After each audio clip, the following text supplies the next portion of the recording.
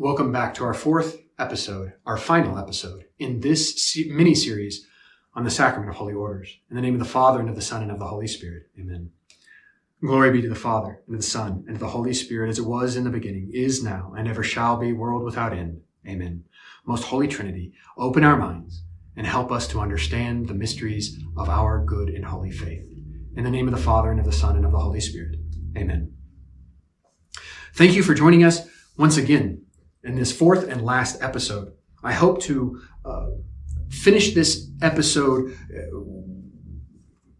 with not much more than just a short time, but I wanted to, in a sense, kind of bookend. In the same way that I began more or less speaking about the glories of the priesthood, I also want to end more or less with speaking about the glories of the priesthood, especially with a little bit of a commercial perhaps of trying to convince parents to help their children to discern this way of life rather than to assume and to only aid them in the assumption that all normal people get married. I get it. That is a part of our society, but that doesn't mean that it is a good part of our society. Every parent, to fulfill their obligation to their children, should help their children discern the way of life that God has for them. In our last episode, we spoke about the importance of celibacy. We spoke about the various reasons why celibacy is an ecclesial discipline and something very helpful to the priest in general. In this episode, as I said, I want to speak more about the glories of the priesthood.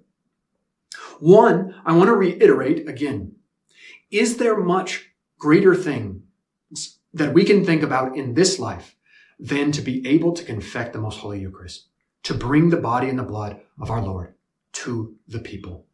It was not abnormal for people to ask me, because I had a desire to be a priest from a very early age, about the third grade. It was not abnormal for people to ask me why.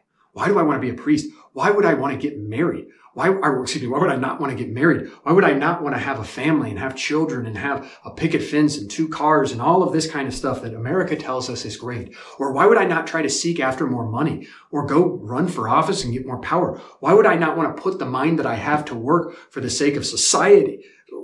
Well, I would like to think that perhaps I do as a priest in a way of sanctifying society. But at the same time, a lot of people couldn't understand it, not because they didn't understand the desire to help, but to understand the desire to help in this particular way as a priest. And that was the distinction, was people thought that my desire for priesthood, especially because I had it so early, they just assumed that it was more or less because I wanted to be a person that helped others. And so their thought was, well, go be a doctor, go be a nurse. Go be a teacher that teaches students, that has students to form their minds. Go be a police officer. Go be a judge or a lawyer that's able to help people and get them out of injustice and all kinds of other difficulties that they have. But that wasn't what I wanted. It wasn't just simply that I wanted to help somebody. It was that I wanted to bring Christ to somebody. I wanted to help them in a particular way. I wanted to offer them the mercy of our Lord, the mercy that pours out of his heart. I wanted to be the voice between God and man in the giving of absolution in the sacrament of confession. I wanted to be the one that brought to the people the body and the blood of our Lord and fed the flock of Christ. There's a massive difference there. That's not just wanting to help people. That's wanting to help people in a very particular way. And I didn't ask for that desire. And in fact, at times I perhaps maybe even asked not to have it because it was something that consistently stayed with me to some degree or another throughout most of my childhood and into my teen years and even beyond. And therefore, responding to that was a long journey and a process. But it's one that I am incredibly grateful for. I love my priesthood. I love being a priest. And it is not in any way to suggest that I'm a good priest or that I couldn't be a better priest or anything of the sort. It's just simply to say that I, with a very small and imperfect understanding, have some, at least, understanding of the glory of this holy life. I have some understanding and a weak faith in what we have in the sacraments and realizing how profound and glorious those are It helps me to better appreciate and love my priesthood, even when it's a rather difficult journey because of various reasons or problems that I have with people or problems in the churches or divisions and discord or my own internal anxieties or issues or all kinds of different things, my own vices that make me fail in so many ways to be a good priest to other people and the people that are in need. As I want to be, I also often fail in that. But why I bring all of this up is that we should love our priesthood, and people should love their priests, even though they're imperfect and broken humans, because of the life that they're trying to live, because of what they want to do, and because of what, as a result of the sacrament of holy orders, they can do in transubstantiating or consecrating the bread and the wine into the body in Christ, in giving mercy, in baptizing and confirming and anointing of the sick. That is, at the moment of somebody's death or shortly beforehand, the priest comes in. And he comes in so that he can scatter all of the evils, the ranks, the armies, the legions of demonic that are there present, trying to steal the soul in one last ditch, forceful effort to steal the soul from the hands of God, or to keep the soul from conversion if they already have it because it's in the state of grace. And then the priest comes in to scatter that, to lead the person, if they're able to, trying to convince them, go to confession, make a good confession, trying to help them to do so, holding their hand if necessary because their pains or their sufferings are so rough, or they don't have anybody there to suffer with them or to go through these sufferings, or to accompany them in these uncertain and painful moments of death. To make sure that they know that they're not alone. But not only all of that, to give them this sacrament that is so enriching, and go to our mini-series on the sacrament of the anointing of the sick to better understand the value and what it does for a soul that is in this position and in this state, to help them to have the assurance of God's presence with them, to give them reprieve from their sufferings, either physically, but certainly to emotionally and spiritually be able to accept them with greater peace, to calm the anxieties of the impending death, and to help them to know the goodness of God even in the midst of this, the resurrection and the glories of it, even though they might be within the darkness of death and suffering. All of this is something that a priest gets to do. And this is just a small amount of it. This is just a little bit. To be able to go into the confessional and to hear the deepest, darkest secrets, the things that people are so ashamed of, so hesitant to express even to God. And to simply be there, not to judge them, not to condemn them, not to tell other people about what they've said, but of course to protect that seal, but only to invite the mercy of God into that soul through the words of the priest, through his intention to be able to be a conduit of the mercy of God that comes in and cleanses that soul from the sins, but also works and begins the healing process of those sins that are so deepened into the hardness of the hearts of us sinners. That is a profound reality that words cannot fully express. All of this that I'm saying, this is not rehearsed. This is simply something that is coming out as we speak, because these are the profound realities in which every day a priest is invited to be engaged. Why would we not want to help our children to be a priest? Why would we not want that profound reality for our children? Or for ourselves, if you are a baptized male open to receiving this gift. There is so much in this life, but because so many parents are so fixated on our lineage must endure, or my child will never be lonely in a house by himself, or will never have the hardships that a priest endures, or will never be one that gives of himself in this way because it's so much more normal and it's so much better and it's so much societally accepted to have X amount of children and these kinds of things. Or my child is going to make sure that he makes a lot of money. Or my child is going to be the president of the United States, yada, yada, yada, et cetera, et cetera. Look at heaven. Look just a little bit beyond this life. If you want to be in heaven, would you rather be a president who perhaps did all kinds of great things and enjoying perfect bliss as all people do in heaven? Or would you rather have the position of a priest who gets to do things that not even the angels themselves could do? A priest does something that not even the Blessed Virgin herself could do. The Blessed Virgin could not command bread to be changed into the body of Christ. The Blessed Virgin could not forgive the sins of somebody. And a priest is only able, of course, to do so by the power of God in them. But a priest is able to do those things. This is profound. We cannot forget that. We should be mesmerized. Whether you're married, whether you're not, whether you're young, whether you're old, we should all, as Catholics, be mesmerized by the glories of the priesthood that Christ shares with us. These magnificent acts of ministry are given only to priests. As I said, not even the angels, not even the Blessed Virgin herself can perform them. The priesthood is a participation in the most intimate and powerful gift and work of God. The priesthood is also forever.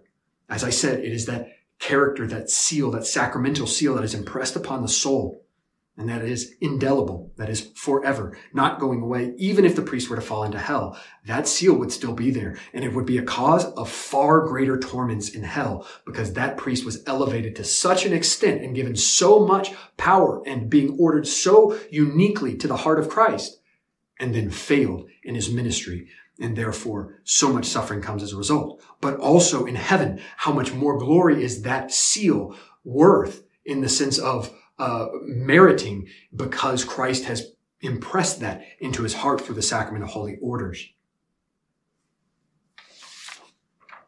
Priests have the ability to crush evil. So other abilities that they have beyond giving of the sacraments is also exorcisms, deliverance ministry, the power that a priest has because of the authority that has been given him over all of the other souls is immense. We have the ability to provide, which is feeding of the Holy Communion and giving mercy and these kinds of things, but it is also to protect. Just like every father should be protecting his household spiritually by having the house blessed by a priest once a year, by blessing the house with holy water, as well as prayers every month, by using exercise salt in the proper way and even blessed oil in the proper way, by blessing your own children. You can even bind over your own children and your own wife. These kinds of things, the man of the house, who is to be the priest of the household, is the one who is able to protect in various ways because of the authority given to him. But a priest has this in an exponentially higher and greater way over the kingdom of God, over the flock of Christ. And therefore, a priest is able to disperse darkness by the blessings that he gives, by taking some item and claiming it for God's, a bell, a candle, a rosary, a crucifix, a car, all of these kinds of things. Although these blessings are different depending on what kind of item it is, regardless, the priest has the ability to claim that item for Christ through a blessing and allow that item to in some ways be a means of grace for other people, to be a use for the sake of the sanctification of others. So in essence, when priests are going around blessing all kinds of things, they're claiming all kinds of things for God, putting him under their dominion, but they're also stealing all kinds of things from Satan. Stealing is bad, but not for priests when they steal items that are under the dominion of Satan and use and baptize them in a sense for the sake of the glory of God. This is a real joy, to fight against the darkness of evil. It's dangerous, it's difficult at times, but it is truly a real joy to be able to help somebody who is possessed to be freed. Even though I'm not an exorcist, and in a sense, all priests are exorcists in that this used to be a part of the journey of priesthood, and therefore, although that's not specifically a rite in the church anymore to become an exorcist, it is still incorporated in becoming a priest. But that is a reserved power of the priesthood given only when we are given that power from our bishop to do so. But there are minor exorcisms that are able to be done by priests. And so minor exorcisms like prayers of various kinds and commands and adjurations and bindings of various forms for the sake of helping and freeing and liberating those who maybe aren't possessed but are obsessed, or those who are oppressed by demonic influence of various levels and degrees. So we wage war every day. That's exciting. Secondly, or thirdly, or whatever number we're on, I don't even remember anymore. Because of Mary's unique and profound love for her son, priests have an intimate relationship, a special relationship with her. She is the queen and mother of all priests in a particular way because of the love that she has for her son.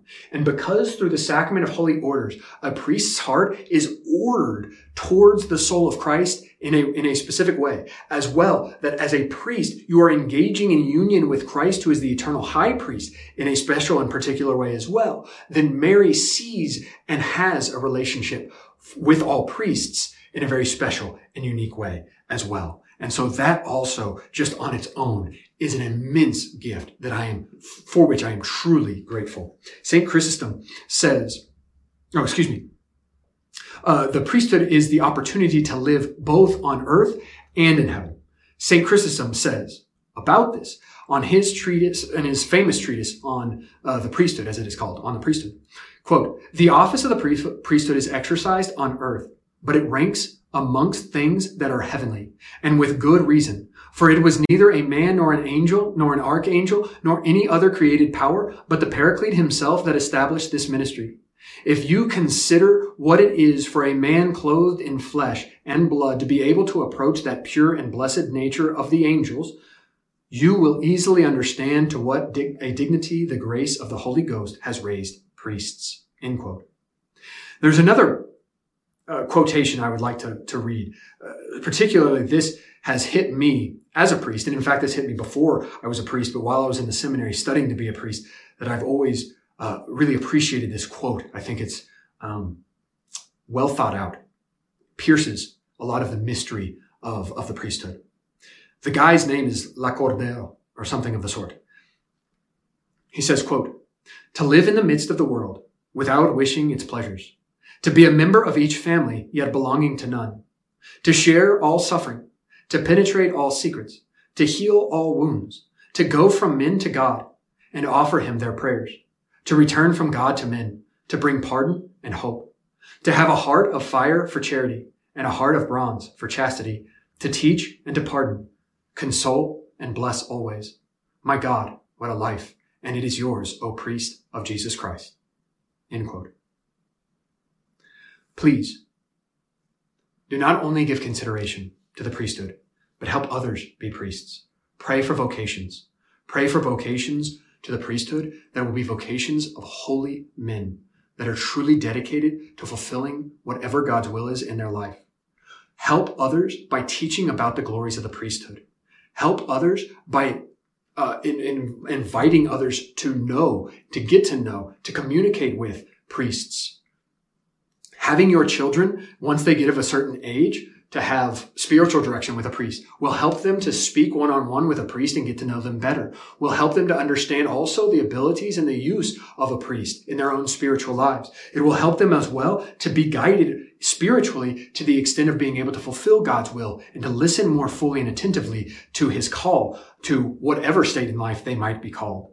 Help people to know the glories of the priesthood, and this will help people to join the priesthood. We need more priests. Specifically in the West, the Catholic Church is diminishing greatly. We need more priests so that we are able to once again push more firmly and more fully against the ranks and the limitations and the actions of darkness and bring light throughout all of the world. We need more priests in our churches. So many priests live by themselves, not able to have community, which is clearly a benefit for the sake of sanctity. And they're left without that benefit because there are so few priests, because parents are not teaching the glories of this priesthood, are not praying for their children to know and to follow and to fulfill their vocation in life, the will of God, and that they're not praying with their children and teaching them all of the different components of the priesthood. It's not just saying Mass once a week. There's so much more to it. There's so many more beauties, even though that in and of itself is phenomenally beautiful and powerful and glorious. I will just leave y'all with one old tradition that is still, at least in some places, still maintained. As a parent, there is much benefit in teaching your children about their vocations, and there is much benefit for the parents of those who are priests. In fact, one old tradition is what's called the Maniturgium. Maniturgium basically, I think from the Latin, just means a hand rag in essence. That at the moment that the bishop coats the hand in oil, in sacred chrism, consecrating the hands of the priest during this ordination rite. He then wraps a rag around the hands of the priest, as the priest's hands are so. In doing so, that rag that is wrapped around these holy and sacred hands of the priest, made sacred by the ordination of the bishop, the laying on of hands, the words that he spoke, as well as the consecration through the oil, then that rag is saved. And that is given, that linen, I should say, is a little bit more respectful term perhaps, but that linen is then given by the priest to his mother. At which point she is to save that, and it is supposed to be put into her coffin with her as she dies, because the idea is that she brings this maniturgium with her to present it to God, that she has given her own son for the sake of the glory of God. Secondly, a priest who, after hearing his first confession, not his first confession, but hearing and absolving the penitent of one who is the first to enter into the confessional with that priest for the first time, that priest traditionally then would save the stole and present that to his father, because his father is the one who traditionally would be the one who taught them justice. And that stole is something that represents the authority of the priest, but it also represents justice of God. And so because in the sacrament of confession, as we learned in the mini-series on confession, that the priest is both doctor, but also judge. Justice is clearly a significant part of confession. The priest offers that stole to the father. That father also is to keep that stole, and it should be, I believe, also placed in the coffin with the father. Again, something to present to God, even though, of course, we don't bring that with us. But it is a beautiful symbol, and it is a beautiful part that demonstrates the role of the parents in the vocational process. If you want your children to choose what God wants for them, and I pray that you do, because that is far better than whatever you want for them. If you want your children to listen and to follow and to fulfill what God wants for them, then you, in praying with them and helping them and teaching them and helping them to experience and communicate and have conversations with priests and nuns and visiting various religious orders when they're young, all of these kinds of things will help them immensely. But you also will benefit immensely by helping them as good parents to follow whatever it is that God wants for them. Please pray for priests. We need your prayers so much. We are so lost and broken without your prayers, but with them we can guide well and firmly. We will lead the flock towards Christ only with your help and your prayers and the blessings that come from them. In doing so, we will provide many, many more blessings and graces and protection for y'all, the flock of Christ. So please pray for us, but also keep praying for more vocations to the holy priesthood, holy vocations to the priesthood. In the name of the Father, and of the Son, and of the Holy Spirit, amen. Glorious and loving God, we appreciate all that you have given us, again, especially for the gift of the priesthood. I ask a blessing on all of us lowly, imperfect, broken priests. Heal us and strengthen us, and make the most important in our life to give you glory. The second most important, to follow and obey all things, what you desire for us, specifically as it relates to the growth and the advancement of the kingdom of heaven and the sanctity of the souls given to us. Bless all priests and bless all of those in our care. In the name of the Father, and of the Son, and of the Holy Spirit, amen. May God richly bless you all.